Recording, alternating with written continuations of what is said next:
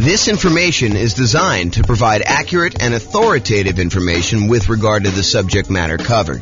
It is offered with the understanding that the presenters are not engaged in rendering legal, accounting, or other professional services. If legal advice or other expert advice is required, the services of a competent professional should be sought. Welcome to the Newark Real Estate Investing and Real Estate Financial Planning Podcast.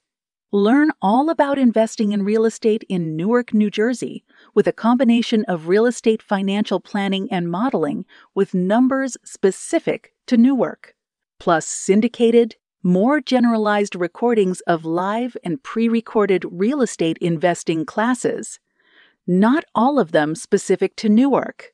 Be sure to stay tuned after the podcast for a message from our sponsors. Well, good morning and welcome, everyone. This is James Orr, and this is a brand new class. I think it's going to be a really short class, actually, but it is an important class, and that is actually in the title. It is the importance of loan planning for real estate investors. And you're like, loan planning? What is loan planning? Well, there are limitations on how many and what types of loans you can typically get, and also the preferred order, the order that is going to be optimal for you as certain types of real estate investor. Like if you're going to be a nomad or something like that, then there are definitely a order of loans that you may want to consider. And there's probably exceptions to all these things I'm about to say, but it is good to think about this because you could back yourself into a corner and put yourself in a situation where you wish you would have done things differently had you only known. And so this is my opportunity, my way of telling you in advance so that you do know and you can plan around this. Okay. So before I even begin, I will tell you, these are discussions you should be having with your own lender and your own real estate agent. And so, go sit down with them. And part of what I think a real estate agent and what a lender should be doing is offering you this type of consultation. They shouldn't be, in my opinion, just selling you a house or selling you a loan.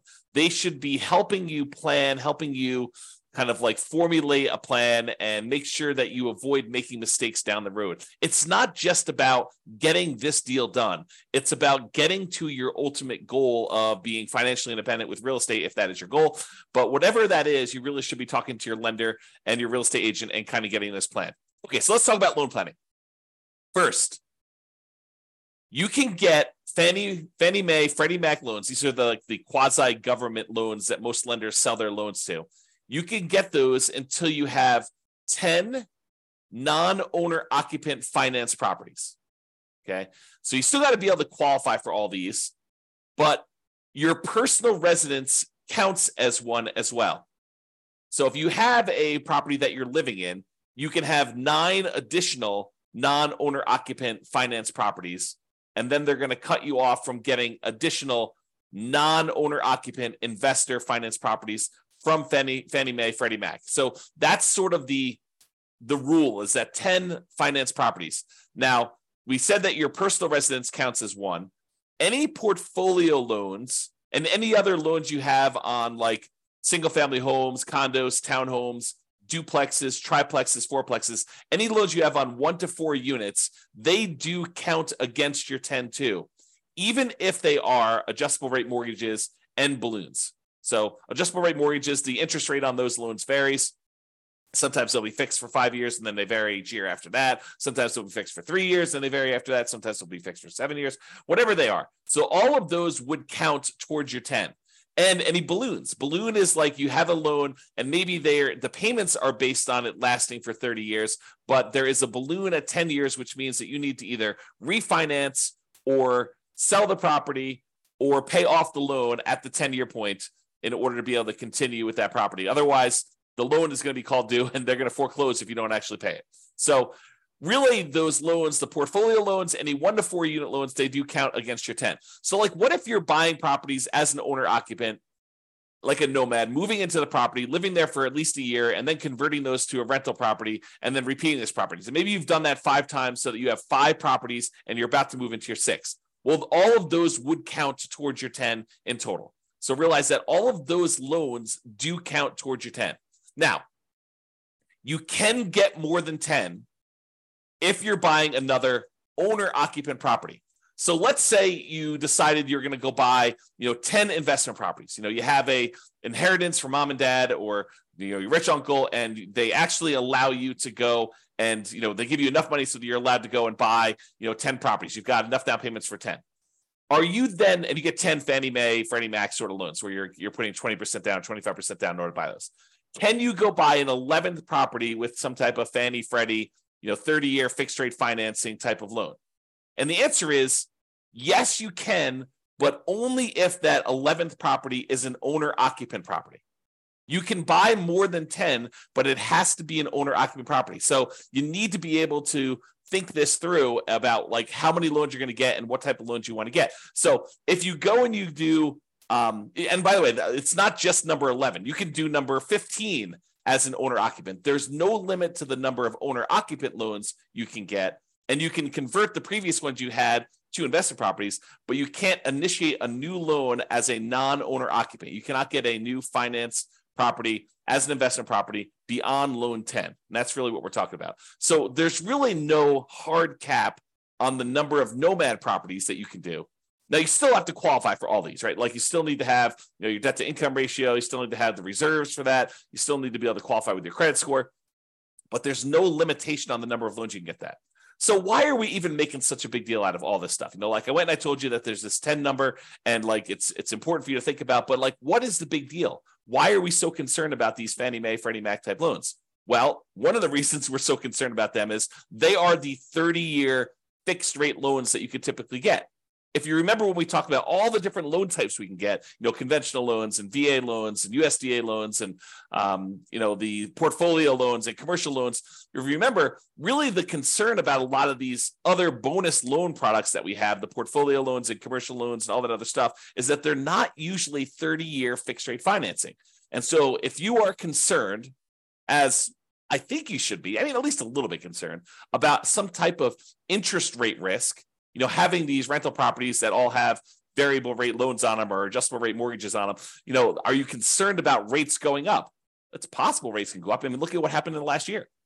And if you think, 7%, well, that's really, really high. We're never going to go above that. Well, I think I did some math. This is probably a year ago now at this point. I made a whole new tool for you to be able to put in what the current interest rate is. And then I tell you what percentage of the time interest rates have historically been above that. And right now, I think at like 7%, interest rates have been above that like 50% of the time or more. So realize that we can go a lot higher than where we are today. And if you're getting these adjustable rate mortgages, then you have some type of at least potential interest rate risk. So these 30-year fixed rate loans that you're able to get, the 10 loan spots that you're able to get with these are really, really valuable and really, really important. So you got to be careful about that. And that's why we're talking about thinking this through and doing some loan planning with the help of your real estate agent or your lender to begin with. So after you get to these 10 finance properties, which I'm using 10 to kind of show you that it's like if you're trying to buy another investment property. But as I mentioned, if you're buying another owner-occupant property, you can go above that. But let's just say, after you get to your 10 finance properties, if you want to buy additional investment properties, you're typically using some type of portfolio loan. Portfolio loan, just to recap that class, but go watch the class if you want more information, is a loan that the lender is keeping on their books. They're not selling it to another quasi-government organization. So after the 10 finance properties, you need to get a portfolio loan or a commercial loan, or you get private financing, which we covered yesterday in detail, or you need to do some creative financing in order to then purchase additional investment properties. By the way, the commercial loans, which are typically used when you're buying 5 units or more, they do not count towards the 10. So if you have an apartment building, you bought a 50-unit apartment building, that does not usually count as one of your 10 finance properties. So there's kind of a way to kind of think about that too. So, some people might use the strategy of, I'm going to go buy whatever it is, 10 investment properties over time. I'm going to wait for the equity to kind of build up in them. Some properties going up in value, so they appreciate a little bit. You're paying down the loan, so you're paying down the debt, and your equity is increasing. And then eventually, you might use a 1031 exchange where you sell those properties, move the equity from your properties, and you go buy a 25-unit apartment building or 50-unit apartment building or 100-unit apartment building, whatever you're going to do. And then you could start back over with your Fannie Freddie loans if you wanted to do it that way. That is a strategy to do. But it's important for you to think through, what will my situation look like? What will my number of properties and what loans will I have on them? And what will my cash flow be? I mean, like, you're thinking about this whole kind of like process, your vision of what it will look like when you are financially independent. And then you're saying, okay, based on that, how am I going to get there with the loans I have? Which ones of these are going to be my 30-year fixed rate financing loans? Which ones I'm planning to hold long term? And I want to have those really good low interest rate, fixed rate financing loans in place. And which ones am I going to use just as kind of like short term rocket boosters to get this really amplified return in the beginning, return on equity in the beginning, and then eventually you're going to sell those off, 1, 2, 3, 4, 5, 10 years in the future, and utilize that equity to maybe either invest in something else or pay off the existing properties you have or whatever you're going to do there. So understanding what gets you to financial independence and what that looks like for you is important. And then sitting down and figuring out which loans are going to go with which properties is what we're talking about. Loan planning. How you're going to get those loans and which ones are going to be there and what will look like at the end. And if you have to do some really complicated stuff in the middle, what it will look like in each one of those complicated stages. Okay. So use your first 10 loan spots wisely.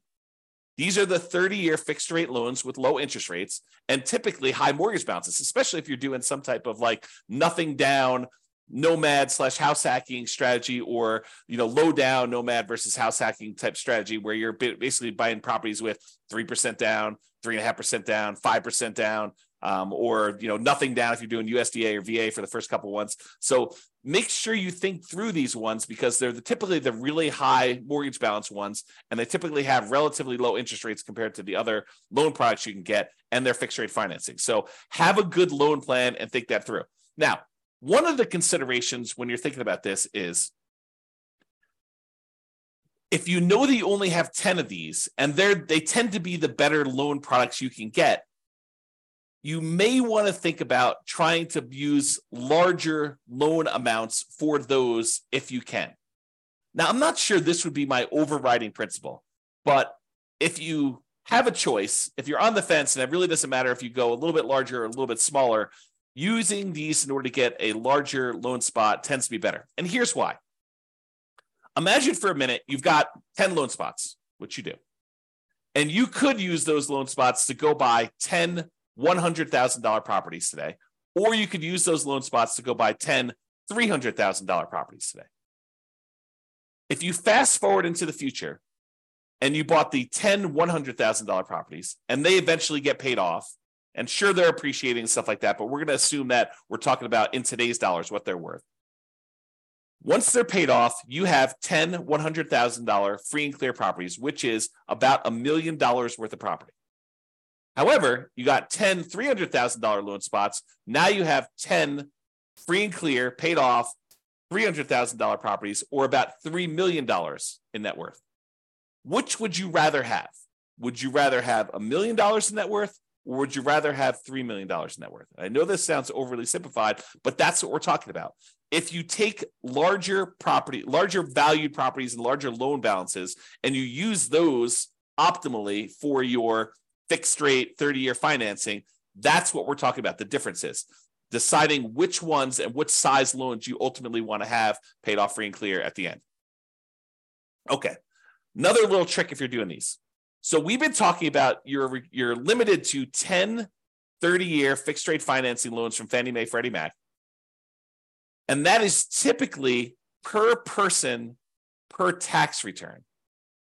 And what I mean by that is if you and your spouse are married, even if you got all the loans in your name and your social security number, if you share a tax return, that is typically the most loans you'll be able to get, the 10.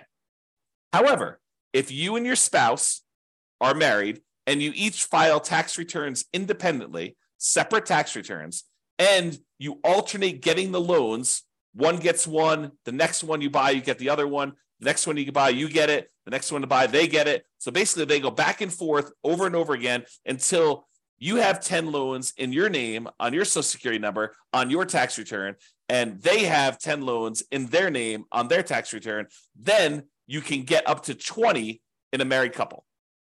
But again, you're going to want to check with your underwriter to make sure that your underwriter is interpreting the rules that way and that this is going to be okay with them. Because if they're not, maybe you check in around with a few other lenders to make sure that you do this. But if you really know that you're going to want to have more than 20 of these loans, then you could plan that ahead of time and separate them out. You don't want to go like this. This might be one of the more concerning things to do, kind of like one of the pitfalls you might make is you get loans and you don't need your spouse on there to qualify, but you put them on the loan anyway just because you want to have them on the loan. Like you feel like you're doing this together in an act of solidarity, and you decide, hey, look, I'm going to put you on the loan, so we're going to do this. You don't need to do that if you can qualify for the loan by yourself. Now, you could talk to an attorney to make sure that your estate plan is set up such that if you pass away or they pass away, that you're set up correctly. But you don't need to be putting everybody on the loan at the same time. Just take that into account if you're going to be close. Now, if you're in a marketplace where you're like, hey, look, we're talking about,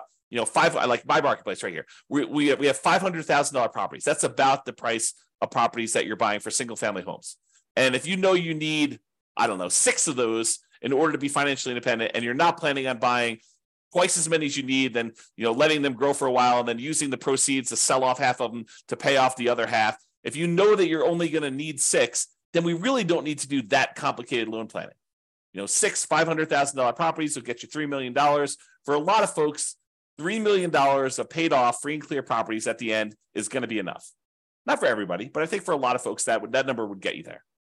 Okay, if you're getting, whatever it is, $2,500 a month in rent on a property, about a third of that's going to be in operating expenses. So, you're probably doing about $1,600 a month.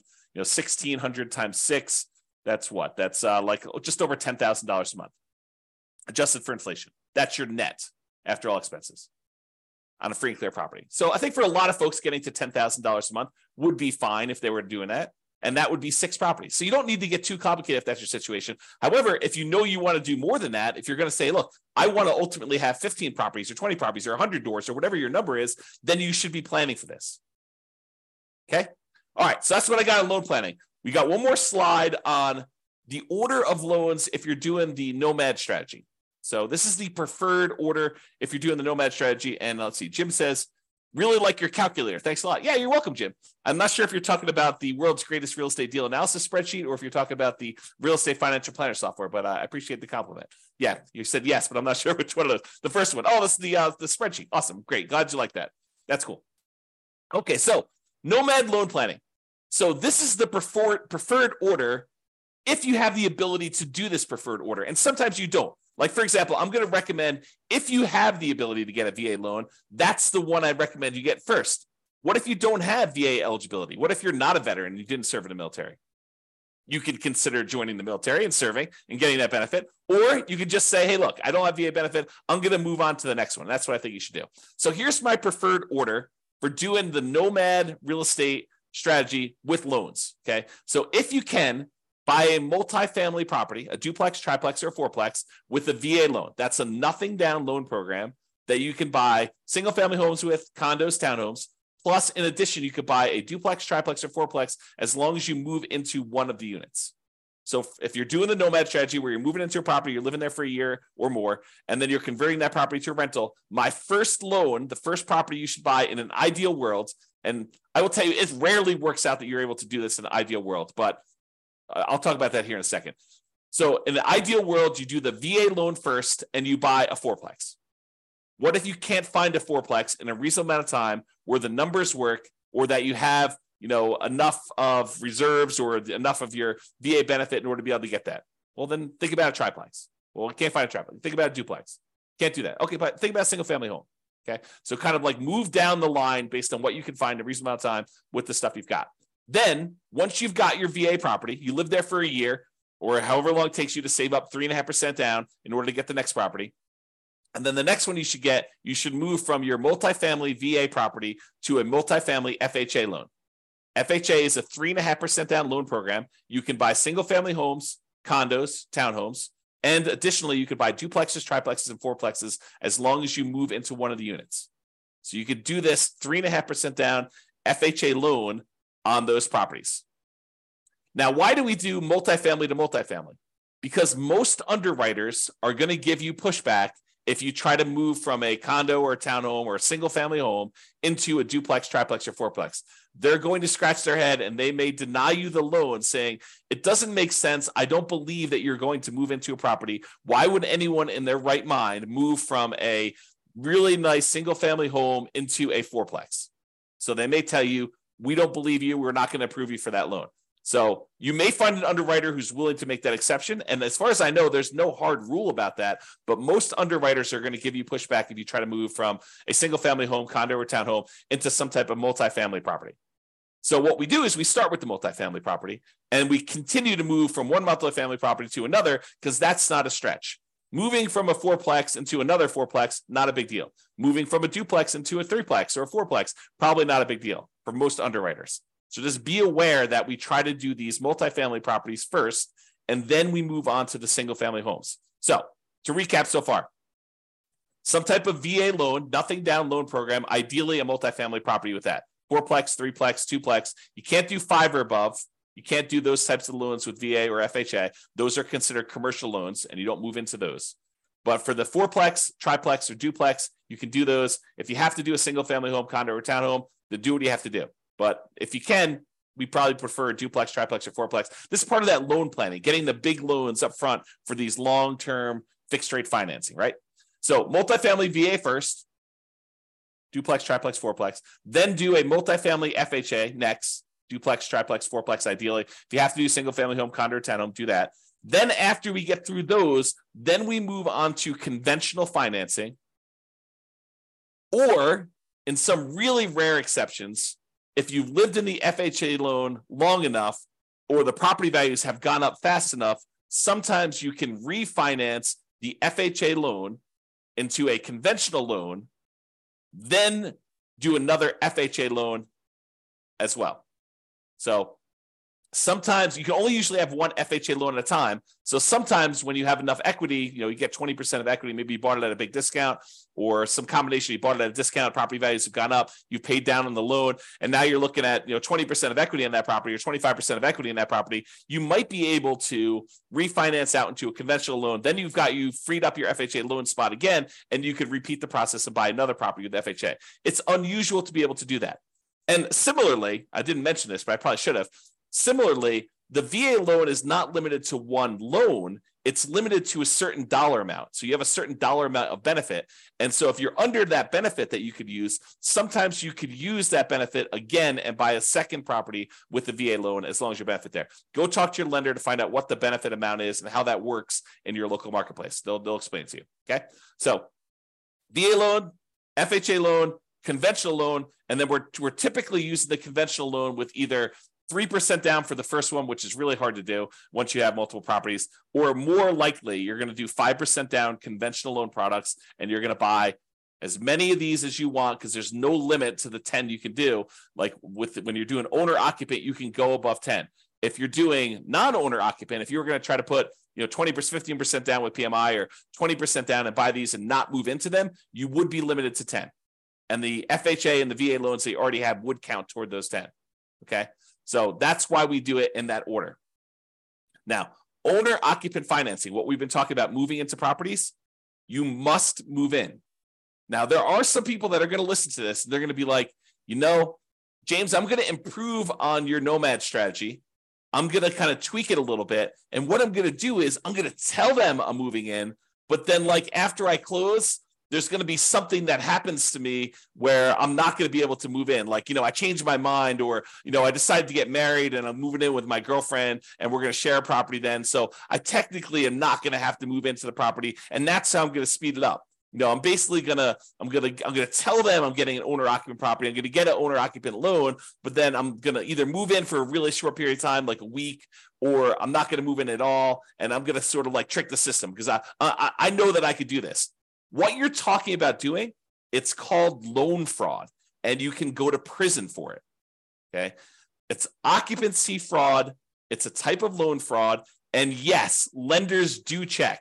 When I teach this class, and I talk about this live with other people, we have a lot of people in the room that are doing the nomad strategy where they're moving into properties. So I do a poll of the room. I'm like, okay, let's see. So of the people here that have done this nomad strategy where they've got an owner-occupant loan, they moved into the property, and they're living there for the first year, how many have had a lender come and check to make sure that you're living in the property? And like half the room's hands go up. Yep, they do check. So if you think you're going to sort of pull a fast one on the lender, first of all, why would you do that? You've got a partner in a lender who's going to loan you, 95%, or 96.5% if you're doing an FHA loan, or 100% if you're doing a VA loan. You've got a partner who's willing to loan you literally millions of dollars to do this strategy to help you become like financially independent and rich. And what you want to do, your first instinct is, let's screw them over. What are you thinking? You've got a partner who's willing to give you these 95% of the money in order to do these deals, or in some cases 100% of the money to these deals, and your instinct is, let's screw my partner over? That's horrible. So don't do that. Follow the rules, do it right, and just be successful doing it. Okay? So, off my soapbox. That is what we typically recommend for loan planning. I'm going to do the conclusion here. I've got a few people on live. Doing a conclusion here. If you've got questions about this particular topic, loan planning, or the order you do loans for the nomad strategy, go ahead and queue those up in the chat, and I'm happy to answer those. But in conclusion, planning your loans can help you avoid unexpected limiting surprises later. You don't want to get to the point where you're doing your process and that you want to do 14 of these things, and then you didn't realize that you're only going to be able to do 10 conventional fixed rate financing loans.